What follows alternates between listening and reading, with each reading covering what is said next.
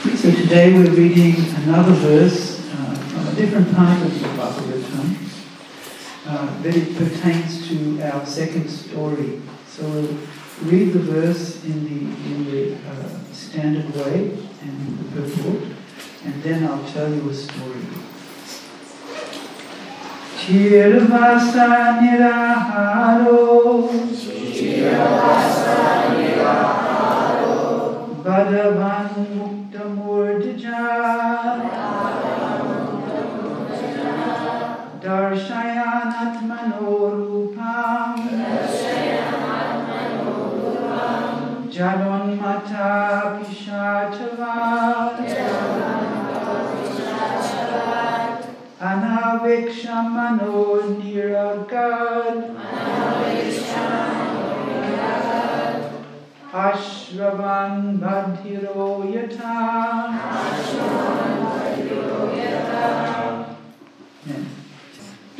Chira Vasha, accepting torn cloth. Nira Hara, gave up all solid food. Badabak, stop talking. Mukta Murdaja, untied his hair. Darshayan, began to show Atmana, of himself. Rupam, bodily features. Jara, inert. Unmat, mad. Pisachavat, just like an urchin. Anavik Shamana, without waiting for. Niragat, was situated. Ashrinvan, without hearing. Badhira, just like a deaf man.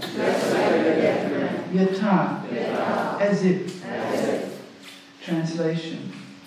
After that, Maharaj Yudhisthira dressed himself in torn clothing, gave up eating all solid foods, voluntarily became dumb, and let his hair hang loose.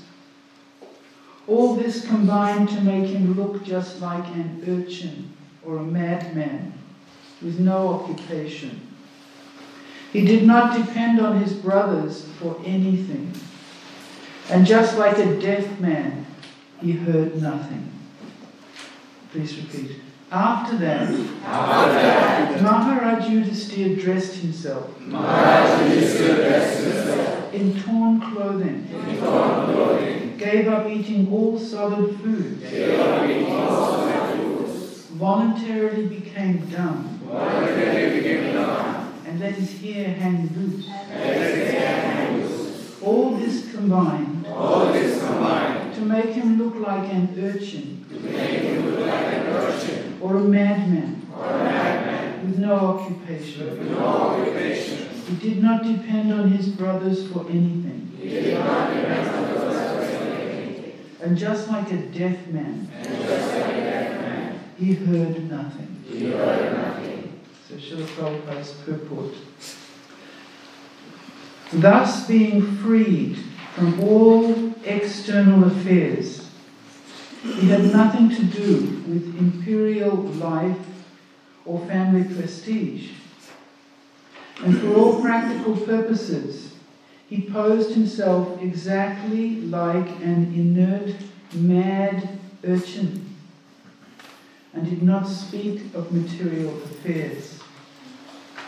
He had no dependence on his brothers, who had all along been helping him.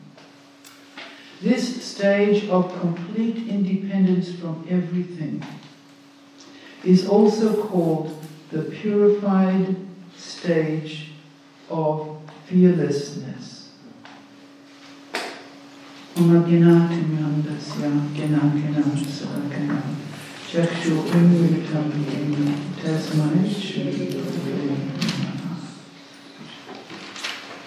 Now I'd like to introduce you all to the second crazy man.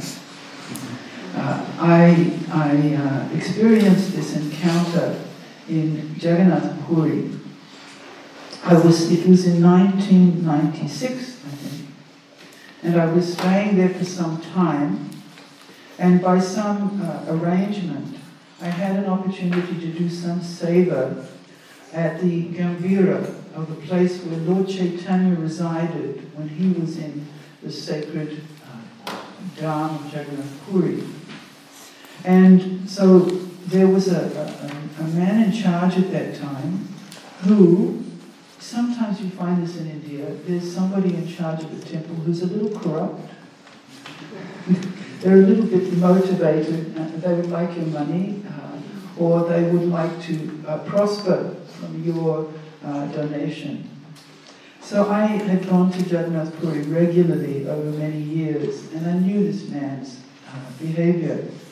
So when he came up to me and he said, I would like you, because you're white-skinned, I would like you to donate for the repainting of the whole interior of the Gambhira temple, the whole place.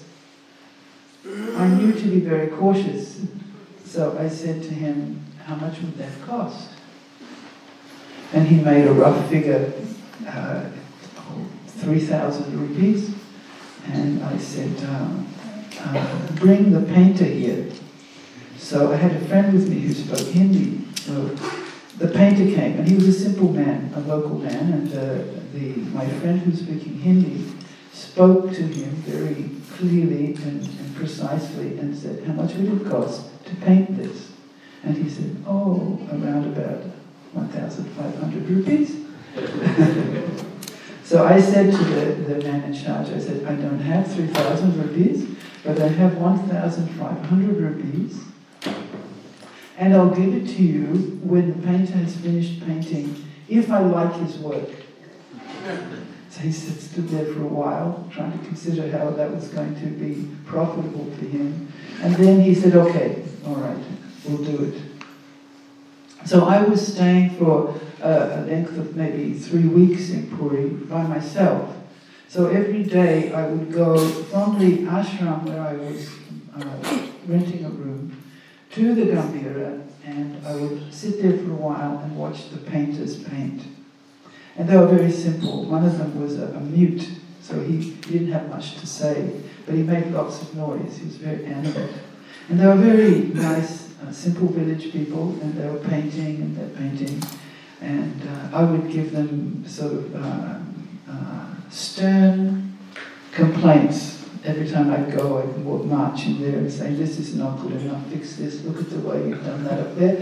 And it was true, they did a very sloppy job, but then they would have to get rid of all of that, and the gentleman would come in and he would tell them sternly that they're not painting well enough, and then they would fix it up. And in this way, every day I would go and see how that was going.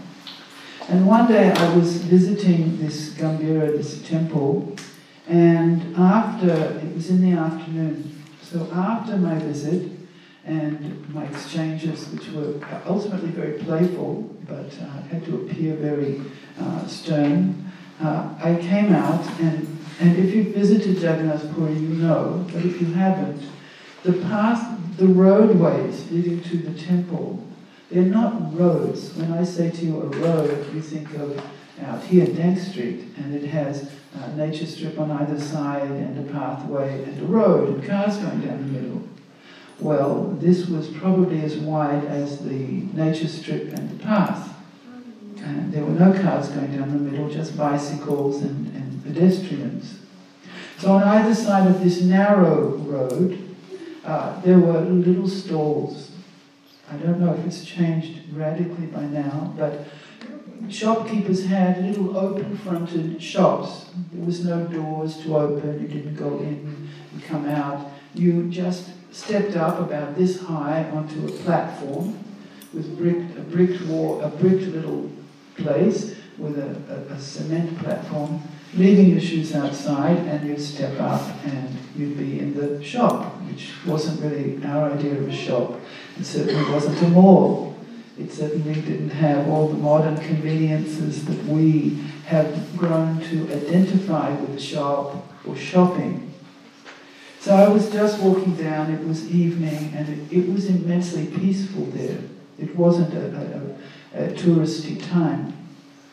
And as I was walking along, I saw there was this shop, and it was a milkman's shop. And he has a big wok, about this big, maybe about this round. And in the wok he has milk. And the milk, somebody comes with a milk container, and they pour it into the wok, and he sits there for hours and hours and hours stirring the milk. He has some bricks underneath with a little fire, and that's his cooking space. So he's the milkman. This is the milkman's shop. So I was walking along, and he was there, and he had all these clay cups at the front, empty, just made by the people who make clay cups. And it just looked so simple and nice. So I turned around to him and I did a few gestures that he could understand for a glass of, a cup of milk. So he gave me my cup of milk, and it was nice and hot. So I sat down on the side of the edge there, and I was sitting there, and he was peacefully stirring his milk in the wok. Just quiet, everything was very tranquil. And all of a sudden there was a sort of a noise, a bit of a din. So I looked around, I saw there was this man kind of running, walking down the road from one side. And as I said, the road was only this wide. So he's running along laughing. And so it caught people's attention because it was a little quiet. And so he comes running, and I turn to see, and he's got very disheveled hair, everywhere messy. And he's wearing only a jumper, just barely covered his whole, the respectable parts of his body, and just skinny, kind of dark-coloured legs, dirty, and his face is sort of very happy in a mad way. And he's carrying in his hands a bunch of stuff. I didn't see initially what he had. And he was laughing and joking and running down the road. And people just, these things happen in India. So no one was paying him any attention whatsoever. So he comes just where I was, but he didn't see me. He wasn't intending. And on the other side, there was an electrical shop in the same way, just a platform.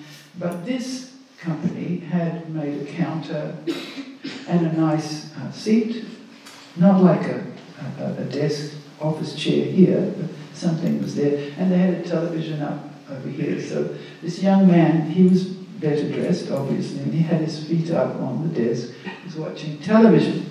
And this man, who's like really crazy, comes and he sits himself down right there in the front, on the edge of the front of the shop, directly opposite, about this far away from me, he's sitting.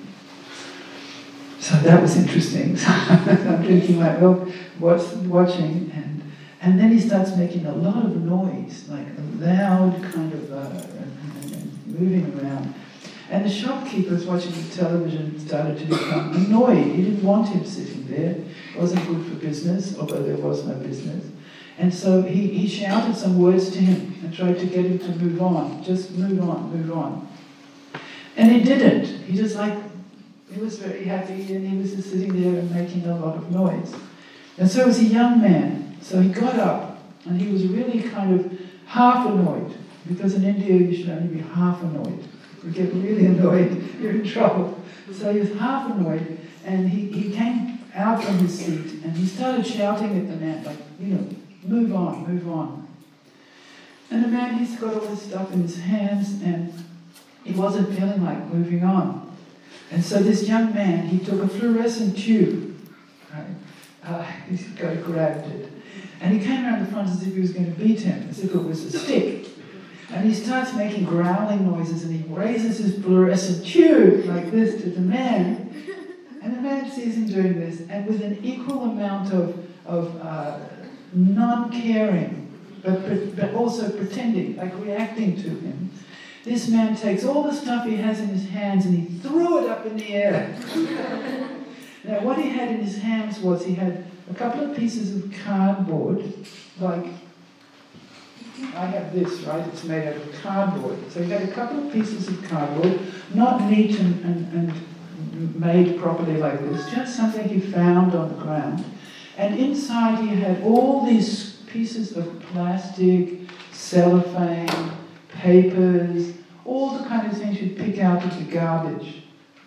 So he had this thing, he's holding it, it's full of all these pieces of, you could say, rubbish. And so when the man fake yells at him, he fake pretends that he's scared, and he throws the whole thing up in the air. And it goes flying everywhere, and a whole bunch of it lands in the milk. And everywhere else as well. And then he gets up like as if he's really scared, and he's lost all his belongings, now he's scared. And he starts running down the road laughing, and suddenly he was gone. And the milkman, because it's India, especially it's a spiritual place as well, he just very quietly took all the pieces out of the milk with his, his stick or something, got everything out, and then he just sat there and kept stirring his milk. And it was astonishing. I saw this whole dramatic experience and how everybody reacted. And the young man just went behind the counter again, put his legs up and watched the television. So I thought to myself, as I watched this, I thought that was a crazy man. But then I remembered that this is a holy place. This is the place of Lord Jagannath. This is a holy dham. And a dham means a transcendental place that radiates spiritual energy according to the personality who is predominating there. So this is Lord Jagannath's place. And this man is looking like he's just wasting time, acting like a fool, or he's crazy. But I thought to myself, you just don't know. You don't know.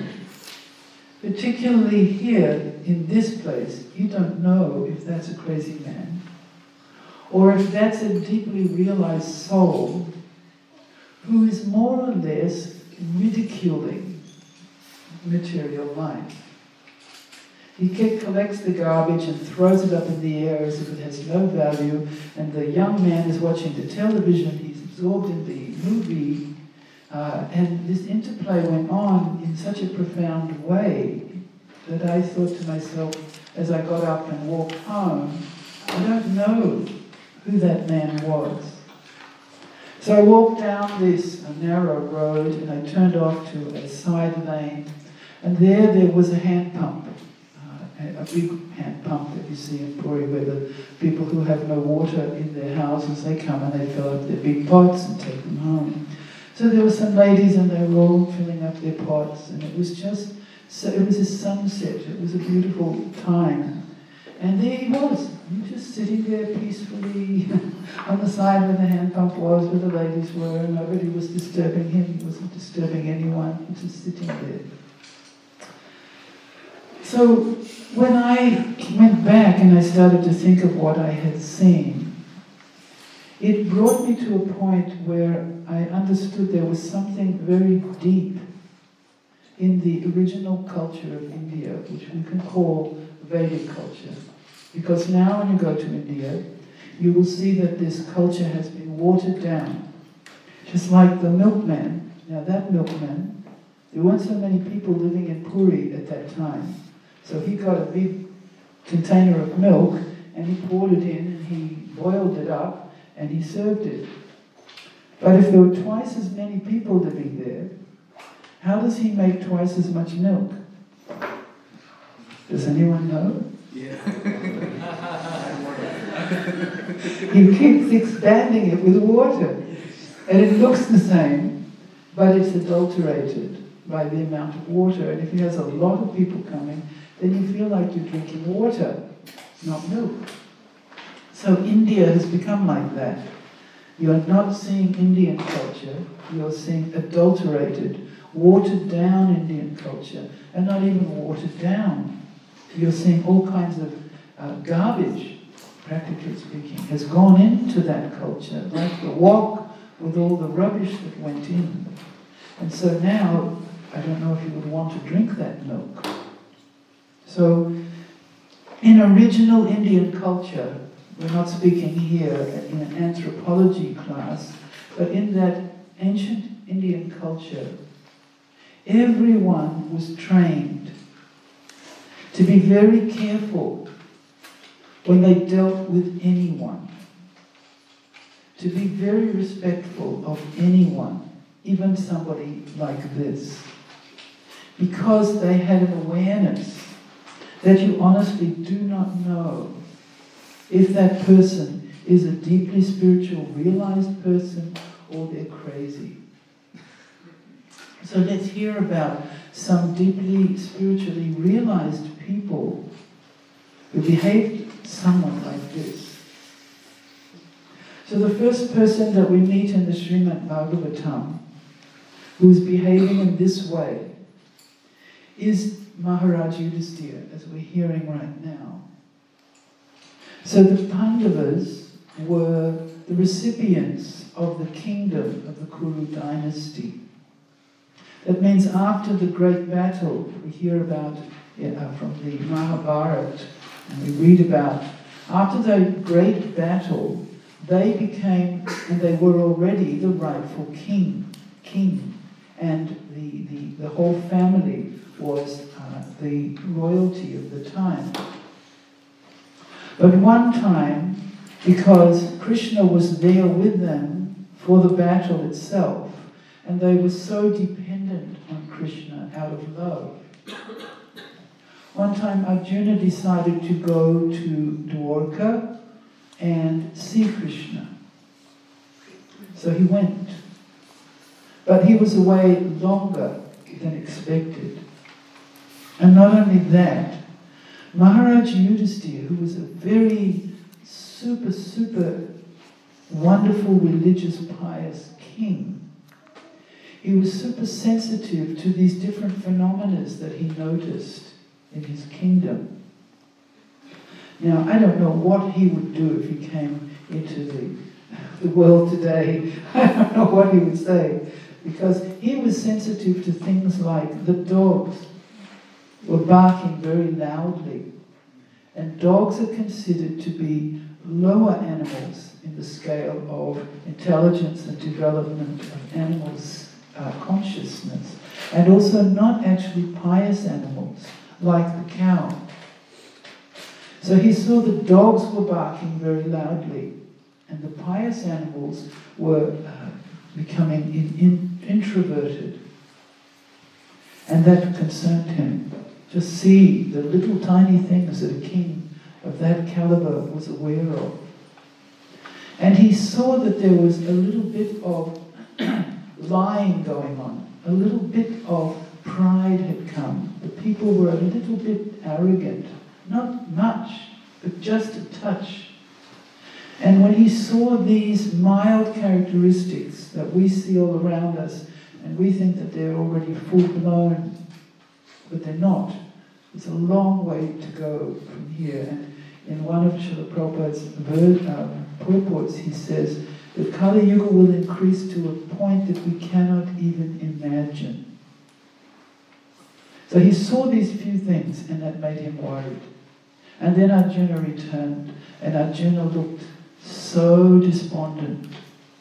He's a royal, like a king, but now he's looking weak and unhappy and very, very, very, very despondent.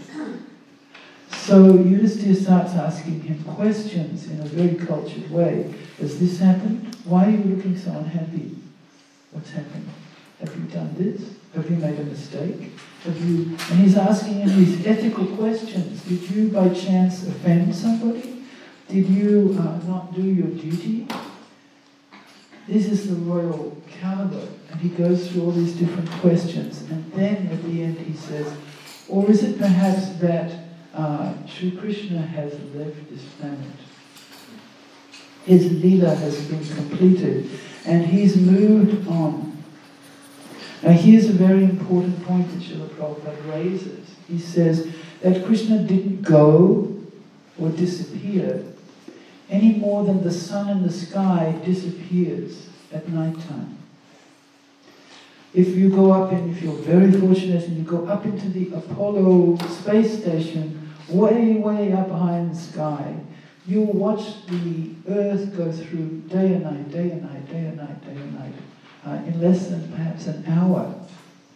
So the sun didn't go anywhere, but the sun is not visible to our eyes at the time of death, at the time of night.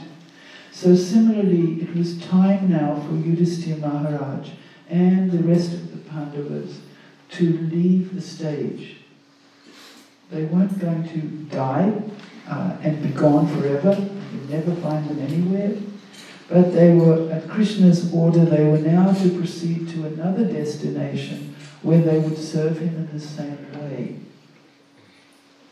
So Yudhisthira was the first one to accept this, and so he just cut off from everything. He cut off from his wife, he cut off from his children, he cut off from his kingdom. He very quickly installed Parikshit Maharaj as the new king. A younger generation, Prabhupada said, the older generation must move on and give an opportunity to the younger generation to grow. So he very carefully, responsibly took care of those things, and then he cut off. And then like this, he just wandered. He took off his royal crown, he took off his robes and the things that he would normally wear. He gave back all of his facilities for cooking royal food, the sleeping on a beautiful royal bed, and everything else that came along with his position. He renounced it all. And he walked out without even telling anyone. He didn't say to his brothers, "You want to come with me? We can go to the Himalayas together. It'd be so much fun. We could, take a bath in the Ganga, and we could have a really good time." No. He just walked out. So this, Prabhupada says, this is the stage of fearlessness. This is not irresponsibility. This is not a madman, although he looks like a madman. And it's not somebody who says, "My family are giving me so many headaches and I can't get a good job." And I've met people like that in India, and they say, "I want to become a sadhu." They don't look like a sadhu. And you say, "Why do you want to become a sadhu? You should be working." And they go, no, my job failed, my wife doesn't listen to me, my children have a headache, I want to become a sadhu. So that's not the stage of fearlessness. That's the stage of irresponsibility. But this was different than that. So that madman that I saw in Puri, he may have been a sadhu. And the second time we hear about somebody looking disheveled and disinterested in the world and how it runs is when Sukadev, he leaves home and he goes through the forest naked, without anything. He's just not of this world. And he's so much not of this world that there are young girls and they're taking their bath and they see him walking by naked and they're not even shy. They don't even cover themselves up because they know he's not of this world. They don't have any kind of fear or surprise. He's just wandering like something else. And when his father, who's a great Vyasadeva, when he comes running behind calling his son to come home, we'll take care of you, come home, the girls all cover themselves up immediately. Because they know that he, the father, he discriminates between men and women. He sees this is a girl and this is a boy. And so the girls know the proper behavior, and so they cover themselves up. And this is noted, that he's so great, he's so saintly, he's not a bad man. Why did you not cover yourselves up with him when he ran by? And they said, "Oh, he doesn't see anything like that. He doesn't know we're girls and he's a boy. He doesn't know anything. He's not in this world." So here's another person who's like a madman. but his features were extraordinarily beautiful. Yet, as he came into the towns and wandered around, little girls and little boys would run behind and tease him and play with him, because he was just like them. He didn't have any purpose. He was just walking around. They were playful with him, until he arrived at the assembly, who had come together to advise Maharaj, the king, the grandson of Yudhisthira, who he had placed on the throne. So this is sometime later, when it was his time to go. This young boy wearing nothing, just hair everywhere and so on. When he came to that assembly of all these sages and people who come to advise the king, everyone there stood up and honored him. And when these little children who were playing with him saw the honor that he was getting, he was receiving, they backed off and they went away to play somewhere else. And he started speaking, articulating the very knowledge that we hear now before us. So here's another, possibly not crazy, appearing to be crazy person. And we read halfway through the Srimad Bhagavatam in the 5th volume about 2 other kings who did likewise. And each one of them had a different reason. Yudhisthira Maharaj and his brothers, in their minds, what was their reason? Because they valued the association of Krishna over everything else. When Krishna left, they were going immediately to where he was. That was their determination.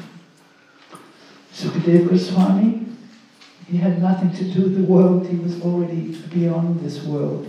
He didn't relate to anything here.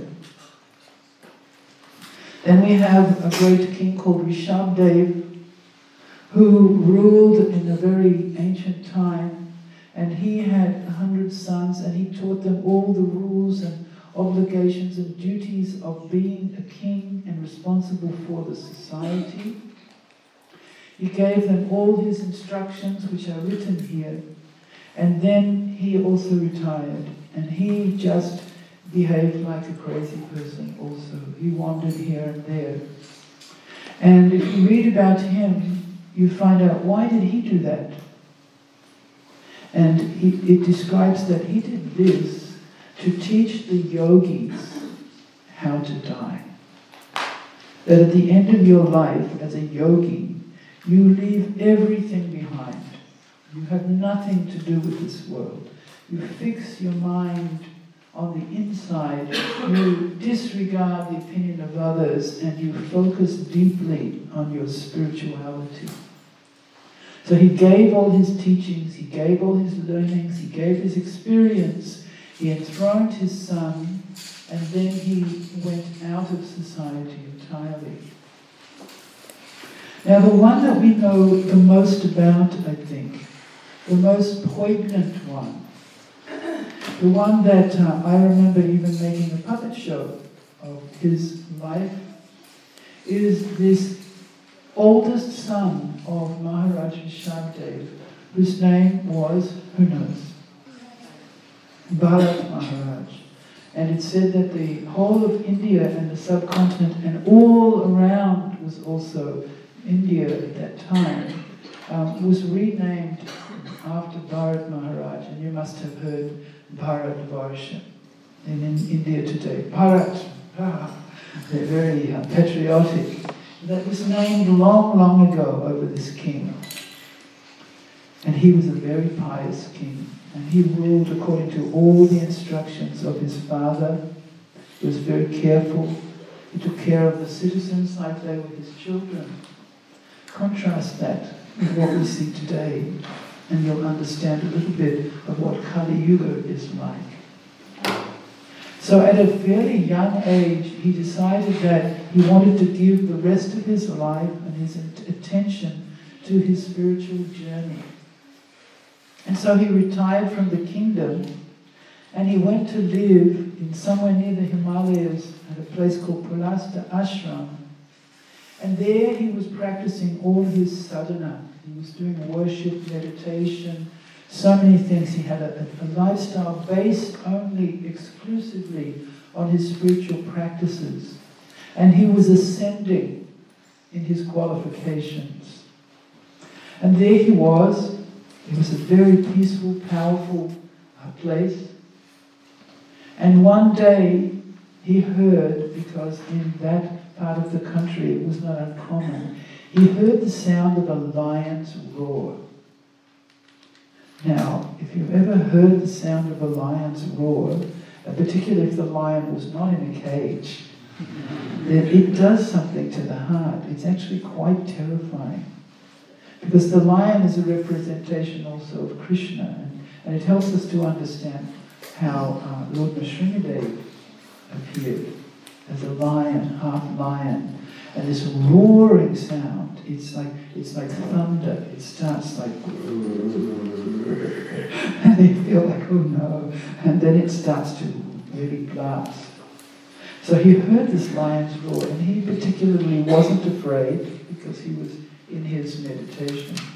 But he saw there was a very small black deer nearby who was pregnant, and the black deer became terrified and wanted to jump across a nearby river to escape from the lion. But as the deer jumped across the river, the embryo from her womb dropped into the water that was fast flowing. And he saw this little just born deer floating down the river to inevitable death. Now, his past karma was he was a king. He took care of the citizens impeccably.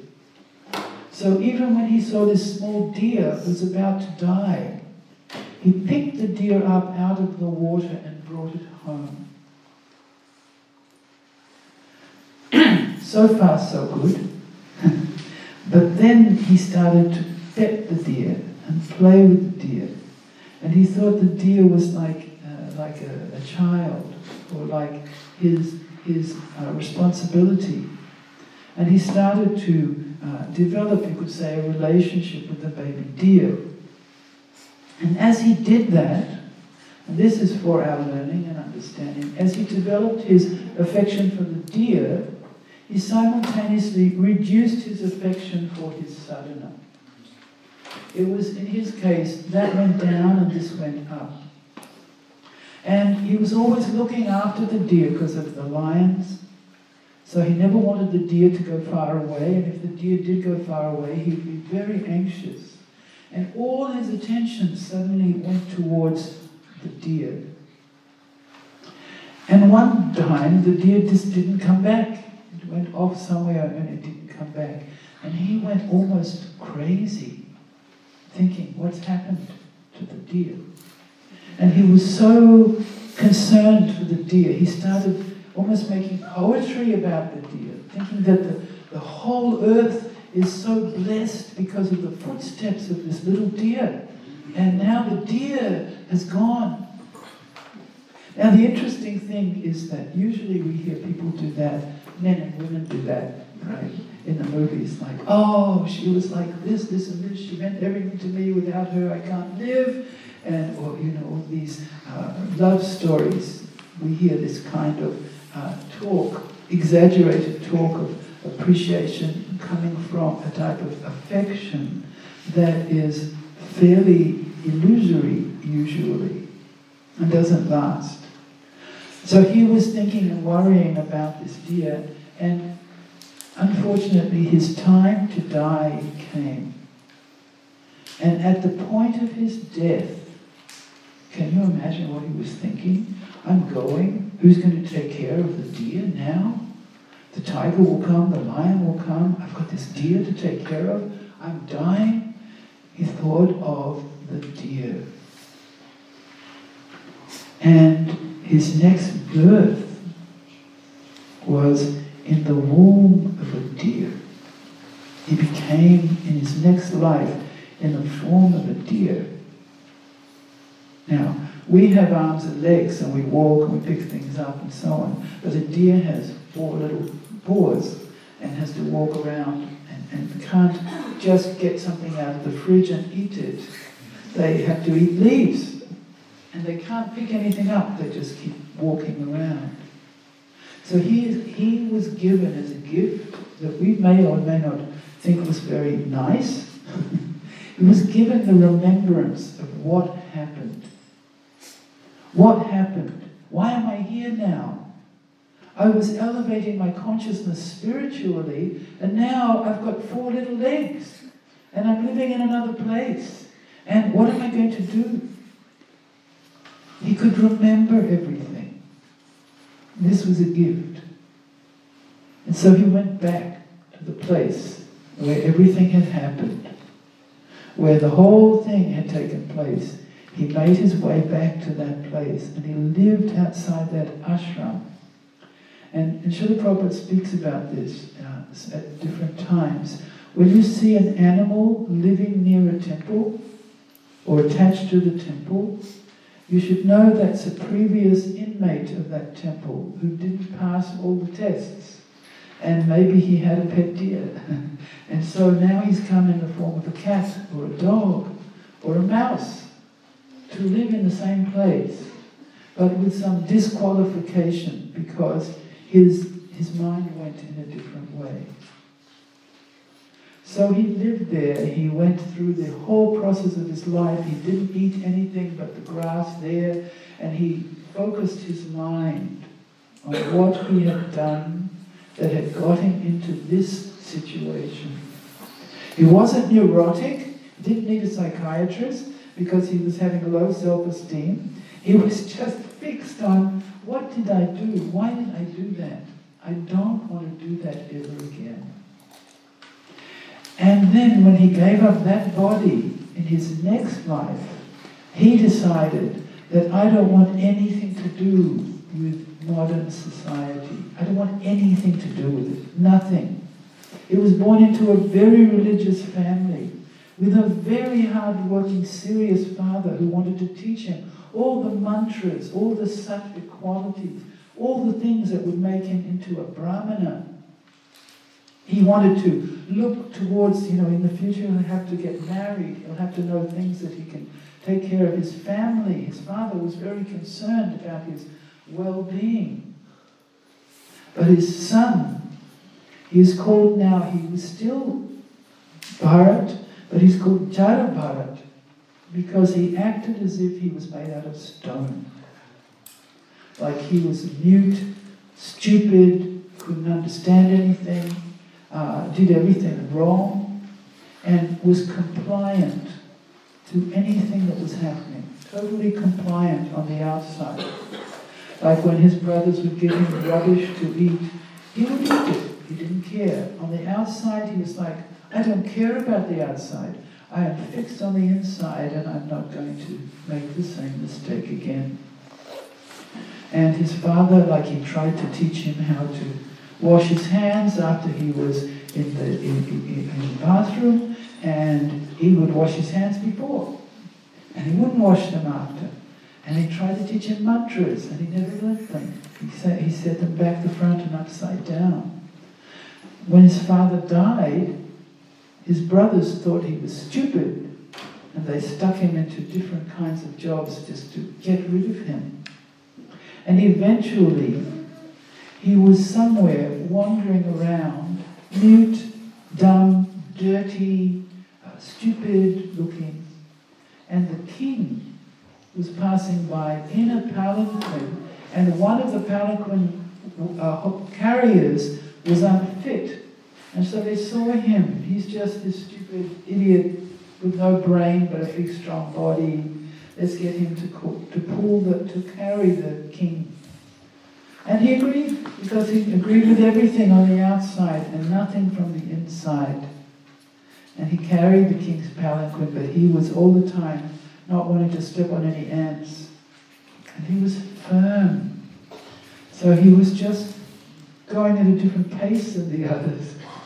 And the king was going bumpity, bumpity, bumpity, and he was like, he didn't care about the king. He didn't want to hurt the ants. And so finally the king stopped and he said, what's going on? And they said, the other men didn't want it. They were into it. It was their sudra work. And they said, but this one, he's not doing it right. He's going slow. And so the king said, well, teach him, tell him what to do, and let's keep going. And so they started again, going forward, and he's still doing the same thing. And then the king got angry, and he turned to him and he said, oh, very powerful man, I see you're very weak. You look alive, but I think you're dead. And he started saying nasty things to Jadbharat. And this was the only time he decided to speak. And his speaking was so powerful. He told the king that you think that I'm this body and all the things you criticize for, they're all true. But you're foolish because you think you're a king and I'm a palanquin carrier.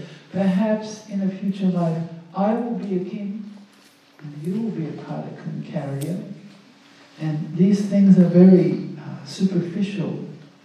So he spoke to the king in such a profound way that the king became terrified.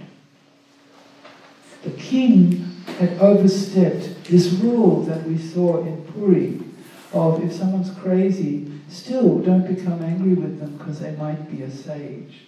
So the king had become angry and rude to him.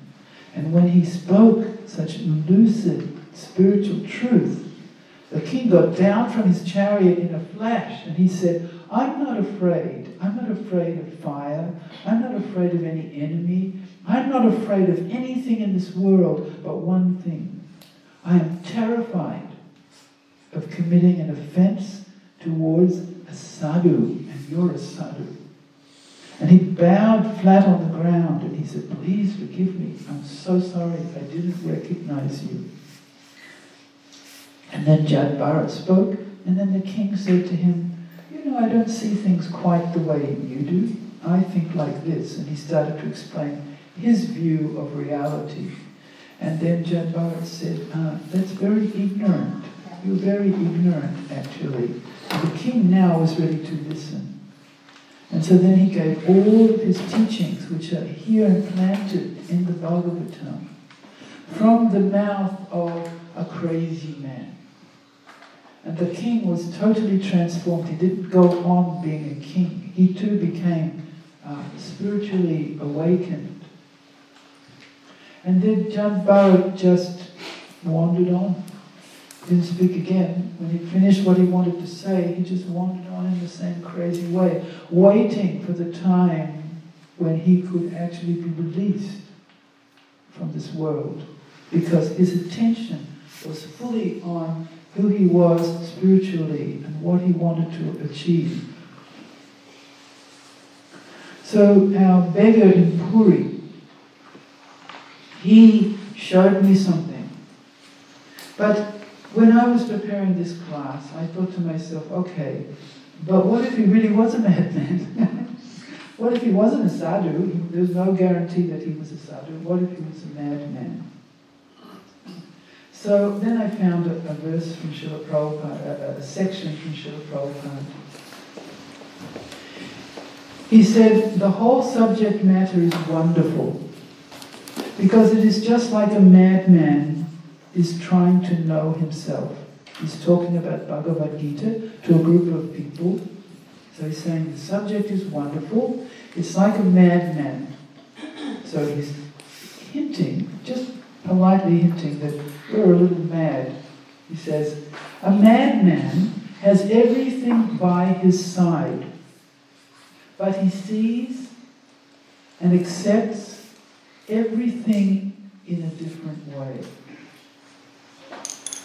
A madman cannot realize himself in relationship to his home, his relatives, his status, his occupation, his aim of life, and all other things, because the man himself is in a diseased condition.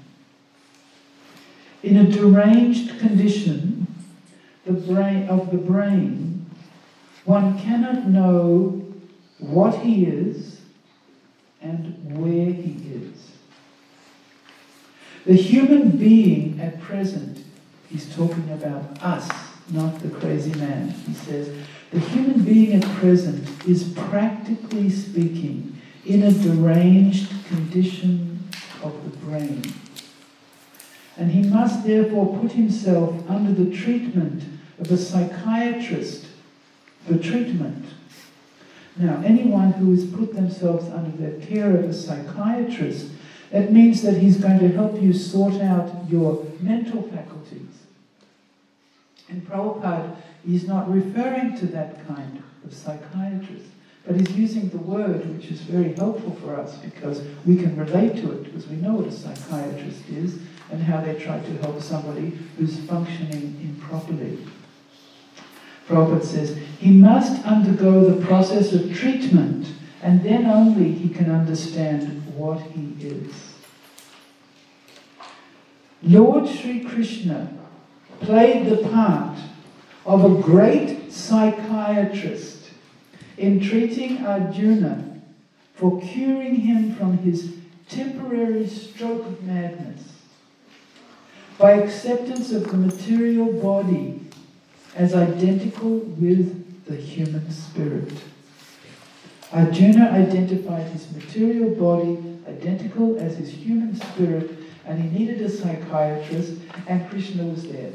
So he acted as Arjuna's psychiatrist. If you need a psychiatrist, Krishna is the supreme psychiatrist, and he's always willing to help. So Prabhupada said, the Lord at once differentiated. What does differentiated mean? Does anyone can explain the word differentiated? Differentiated means where you can differentiate one thing from another, so that you can tell a pencil from an eraser. Very well said, thank you. Differentiated means I can tell that these are paper and this is a book. I can separate, I can understand them properly. So Prabhupada says, the Lord at once differentiated the human spirit. This is his term for the soul. He differentiated between the human spirit from the material elements, the inert material elements, and called the spirit as Dehi, the owner of the body, and the body as Deha, or the owned body. He differentiated between we ourselves as the human spirit and all the things around us which are made of matter. He enabled Arjuna to see two things, not one thing. And when you talk to anybody that you meet anywhere in the world, they will have not made that differentiation unless they have been to this supreme psychiatrist who will help them to say, no, this is not one thing, this is two things. Do you see? It's two things. It's spirit and matter. The world is made of spirit and matter. And this and this and this are matter, and this is spirit. And spirit is like this, and matter is like that, so don't confuse them. And when you can differentiate between the two, you can be called not a madman. Otherwise, you might have to be also considered to be crazy. So there was our Puri madman throwing his garbage into the milk. There was our milk walla who was taking it out without any complaint because he knew he was a crazy man. And there was our very more successful shopkeeper on the other side who's lounging back in his chair watching some movie on television and feeling quite good about himself and probably quite relieved that he'd moved this crazy fellow on. Now, who was the madman there? Perhaps they were all a little crazy. And perhaps that category is expanded to include us at certain times when we think of ourselves as made of matter. This body is made of matter. Made of matter. We should have a little stamp and we put it on your hand. I'm made of matter. But I'm not made of matter. I'm living inside this made of matter body. If we can make that differentiation between the pencil and the book, between the paper and the book, if we can make that, then we're on the road to recovery. So I will stop here. I hope you have gained something from the madman in Puri. And if anyone has any questions, please ask. Yes, Paul. Thank you, you mentioned about here this Yudhishthira Maharaj and Pastor and also you mentioned about Jalabharat and even Sukadeva Goswami. They chose to act as transcendental madmen because of their transcendental consciousness. But then you also see example of Prabhupada and many of his followers were also very transcendental, but they don't act in such way. So could you please help us understand why this what is actually the way it is? Well, you see in the Bhagavatam there are many stories of different personalities, and there's only 3 or 4 of people who acted in this way. So it's not meant to be that we should act in this way, that's not the point. And if you read carefully, you'll see there's a reason why they did it. So if this is required at a certain time for a certain type of yoga practice, then you can understand why that personality displayed this type of act, because it's ultimately an act in the sense that they're not mad. If you think that that would work in today's day and age, I think people are already mad. They wouldn't benefit much from seeing you act like a crazy person. They would probably put you in a mental institute and you wouldn't get very far with that process. So these were also, each one of these leelas, enactments, were in different time frames long ago.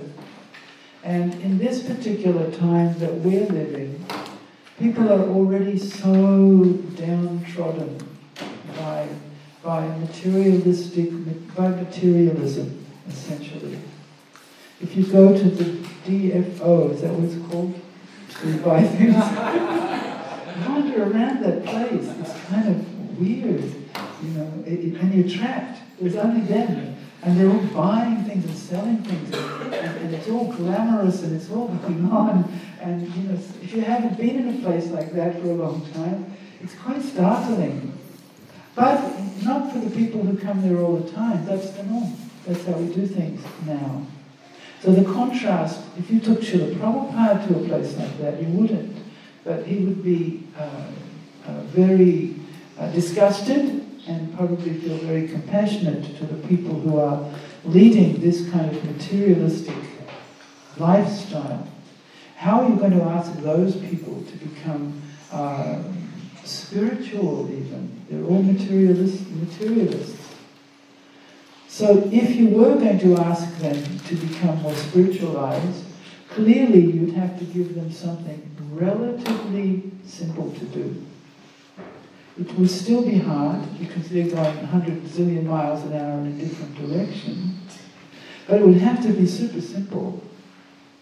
If you tell them that, you know, all those people who just sort of let your hair grow, they're already doing that, you know, and do this and do that and forget about money, they won't be able to do that, you know, and just become crazy and don't think about eating or anything, just wander down Swanston Street and let people beat you if they choose to, and, you know, sleep anywhere on the pavement, and if the police come and drag you away, let them, you know. And internally, all that time, while all that's going on, meditate.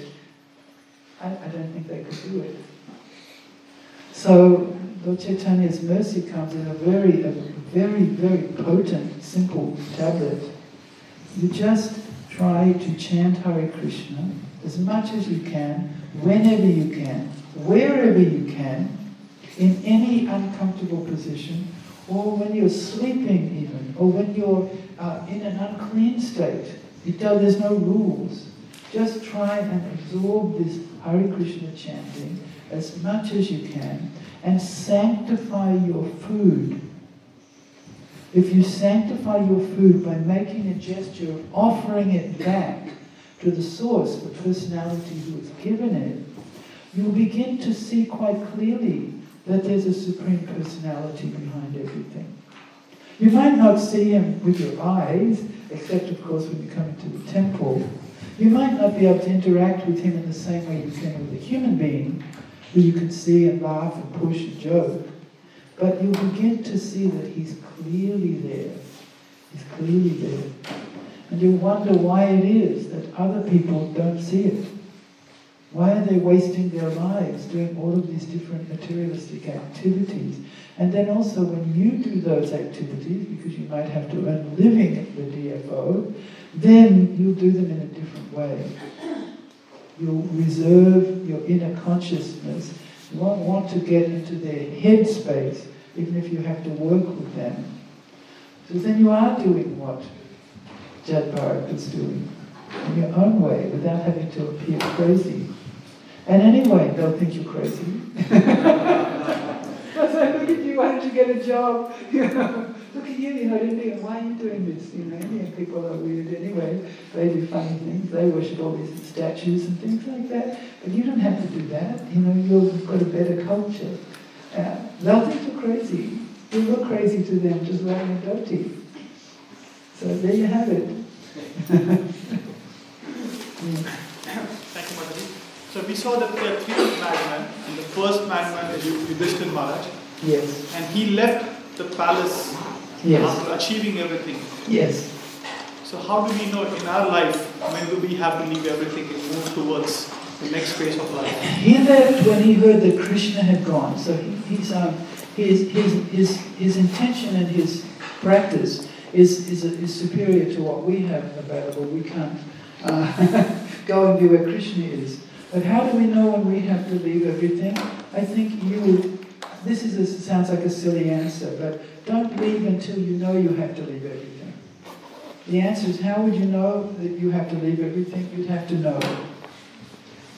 You'd have to know already, and then you know I have to leave everything. It wouldn't be an analytical thing. I think I should leave everything. No, maybe not. Maybe I should do this instead of that. That's not a good time to leave everything. But when something starts to grow inside of you very strong, you can ask these we have three young men here. You can ask them, how did you come here? You're not born in this culture. This is not we didn't polish you up a little bit and there underneath you were a Hare Krishna. You actually had to leave everything on some level, the values. Why did you do it? How did you know? Okay, I'm asking you.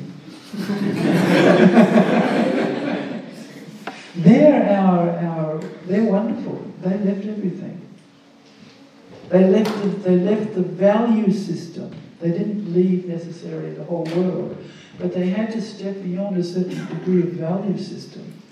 Whereas for yourself, you're fortunate. You're born in India. You have these values also. They're just underdeveloped, so they can rise up with good association.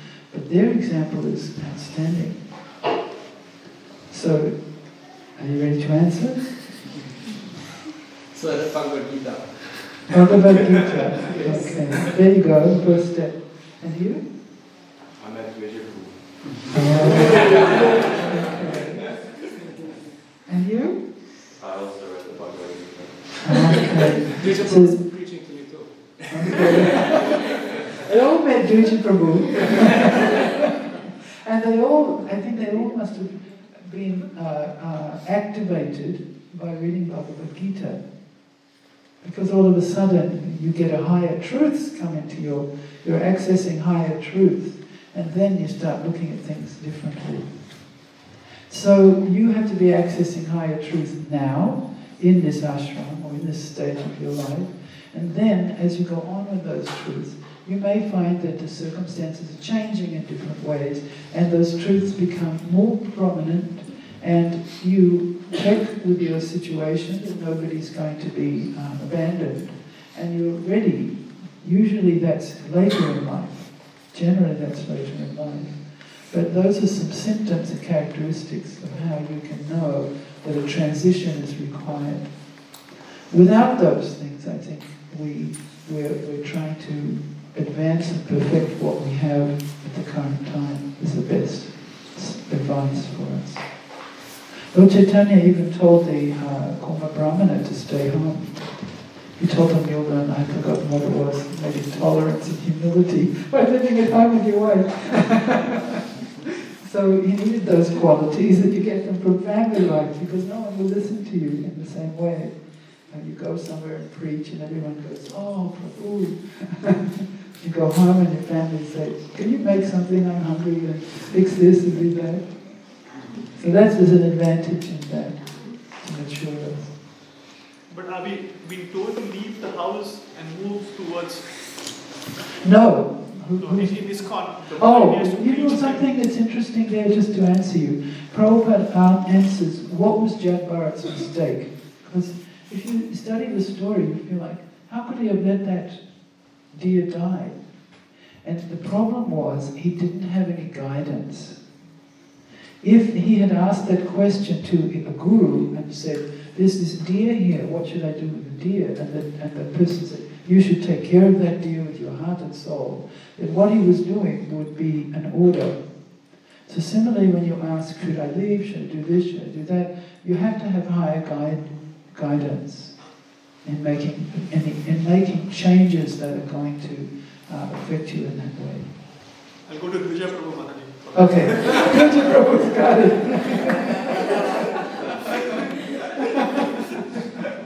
So don't you let your hair grow. You've got a lot on your shoulders. Thank you. I think we're very much late. My apology. And thank you. Hare Krishna. Hare Krishna.